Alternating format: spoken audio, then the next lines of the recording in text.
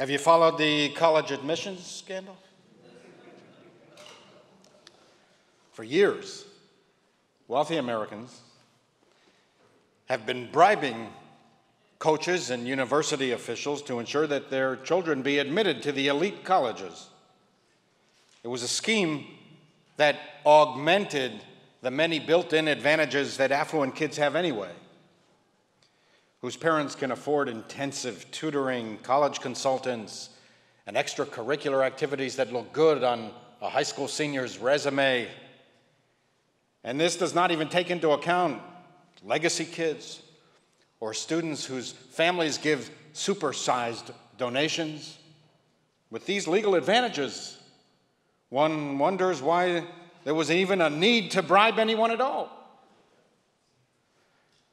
And what's the difference between one great college and another anyway? Does it really matter to a privileged youngster whether her degree is from one Ivy League university or the next, or from one of the dozens of the great universities all across the country? Studies suggest that it doesn't actually matter all that much, except for lower and middle class and poor kids whose lives can be catapulted from the bottom of the socioeconomic classes to the very top of American society with an elite university degree. Let me focus on 3 points that are especially interesting to me. 1, the temptation to cheat. The first thing to notice is that no middle-class family was caught up in the admission scandal, except on the receiving end of the bribes. There are no firemen who tried to bribe college officials, no store clerks, no bus or taxi drivers, no bodega owners, no nurses, no secretaries, no janitors, no cooks. No homeless people offered money to college administrators or coaches. The cheaters are more like many of us. Prominent attorneys, doctors, CEOs, and senior executives of big and profitable companies, fashion designers, entrepreneurs, business and finance executives, published authors, media personalities, Hollywood figures. These are successful and affluent families that seem to have everything already. The wealthy and the educated are not inherently more corrupt than others, but they are no less corrupt by virtue of their status or education. And they possess the means that others do not have to do wrong. If you don't make enough to bribe someone, you're not likely to be tempted to bribe someone. The more we have, the greater is the temptation to use what we have, whatever it takes, to achieve our ambitions. If we cannot achieve what we want within the rules, we may be tempted to stretch the rules. The impulse to cheat is always present in our lives, especially in a society like ours that so rewards achievement. Cheating is part of our makeup as human beings. It's been that way since the beginning. The rabbis tell us that we were created with the Yetzer HaTov and the Yetzer HaRa, both the good and the troublesome impulse. From the first warning to avoid the tree of knowledge of good and evil, the human impulse to cheat has always existed. Mark Twain pointed to a profound truth when he wrote, Adam was but human. This explains it all. He didn't want the apple for the apple's sake. He wanted it only because it was forbidden. The mistake was in not forbidding the serpent. Then he would have eaten the serpent.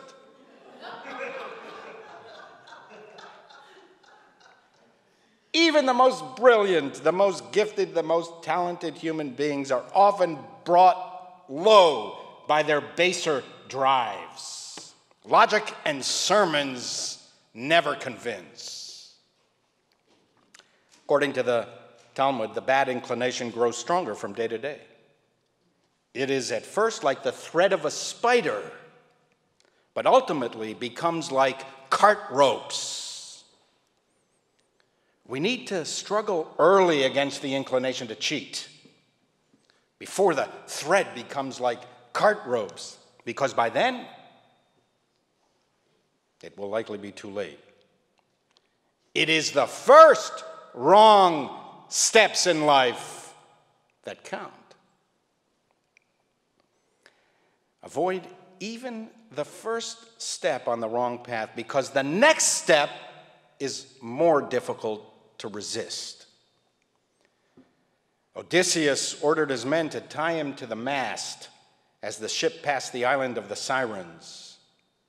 Even he, the commander of men, could not command himself to resist the temptation of the siren song. He knew that even one alluring note could lead to his downfall. 2, entitlement. Under our American system, we are all entitled to the same basic rights: life, liberty, the pursuit of happiness, and all of the constitutional rights developed by American jurisprudence. None of us is inherently more entitled than anyone else. The same is true under our Jewish system. Each of us is created in God's image, and each is entitled to the same human dignity. It's not that we should each have the same, but for the good of the community, our opportunities should be as broad as possible. The playing field should be as level as possible. It's the genius of the American system, as well as the Jewish system. A key characteristic of Jewish life is that accomplishment is based on merit. Ever since the days of the destruction of the Second Temple, the expectation was that status would be earned. There were no longer priests, Kohanim, who received their commission by being born into a priestly family. Rabbinic leadership went to the best and to the brightest.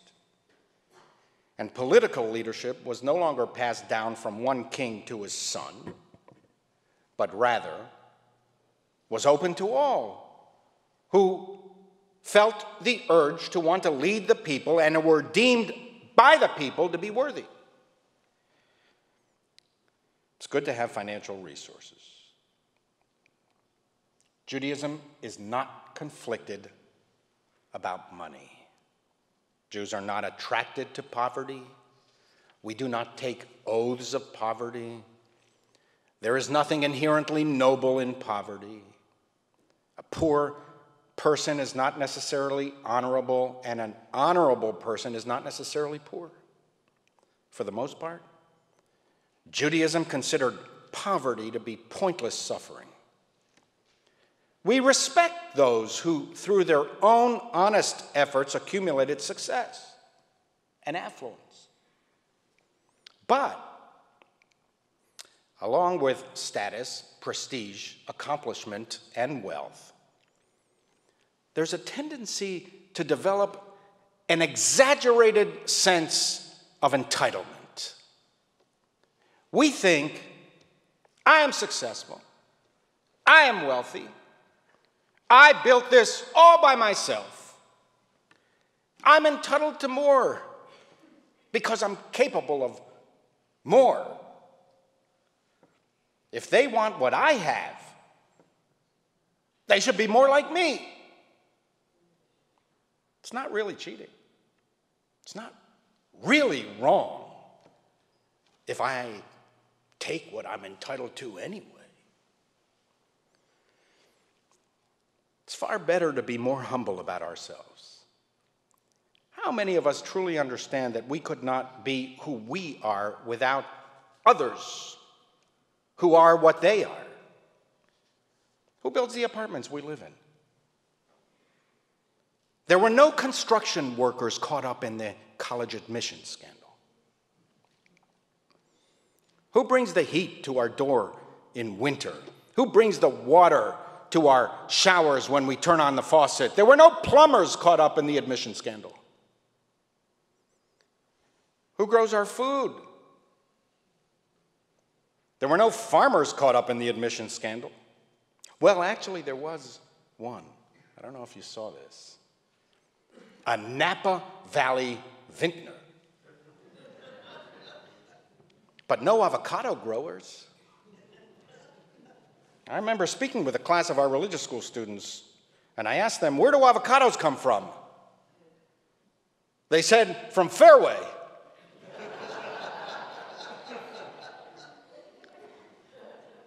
How much of what we have and what we make and what we earn can be truly credited to us? Did any one of us awaken one morning and say to ourselves, I'll set sail for a new continent today and call it America? I will invent a new system of government and call it democracy and assign the principles of capital markets to this system. Come on. Practically everything we have was handed to us on a silver platter. Most of us are in this country in the first place because someone else in our family made a decision, wisely planned or just dumb luck, to leave their European homeland for the unknown. Were it not for that decision, we wouldn't be who we are. Who knows if we would even be alive? I'll never forget the meeting we had with a young, brilliant Afghani refugee in Lesbos during our synagogue's refugee relief mission. He reminded us that the only difference between us is that he was born in Afghanistan and we were not.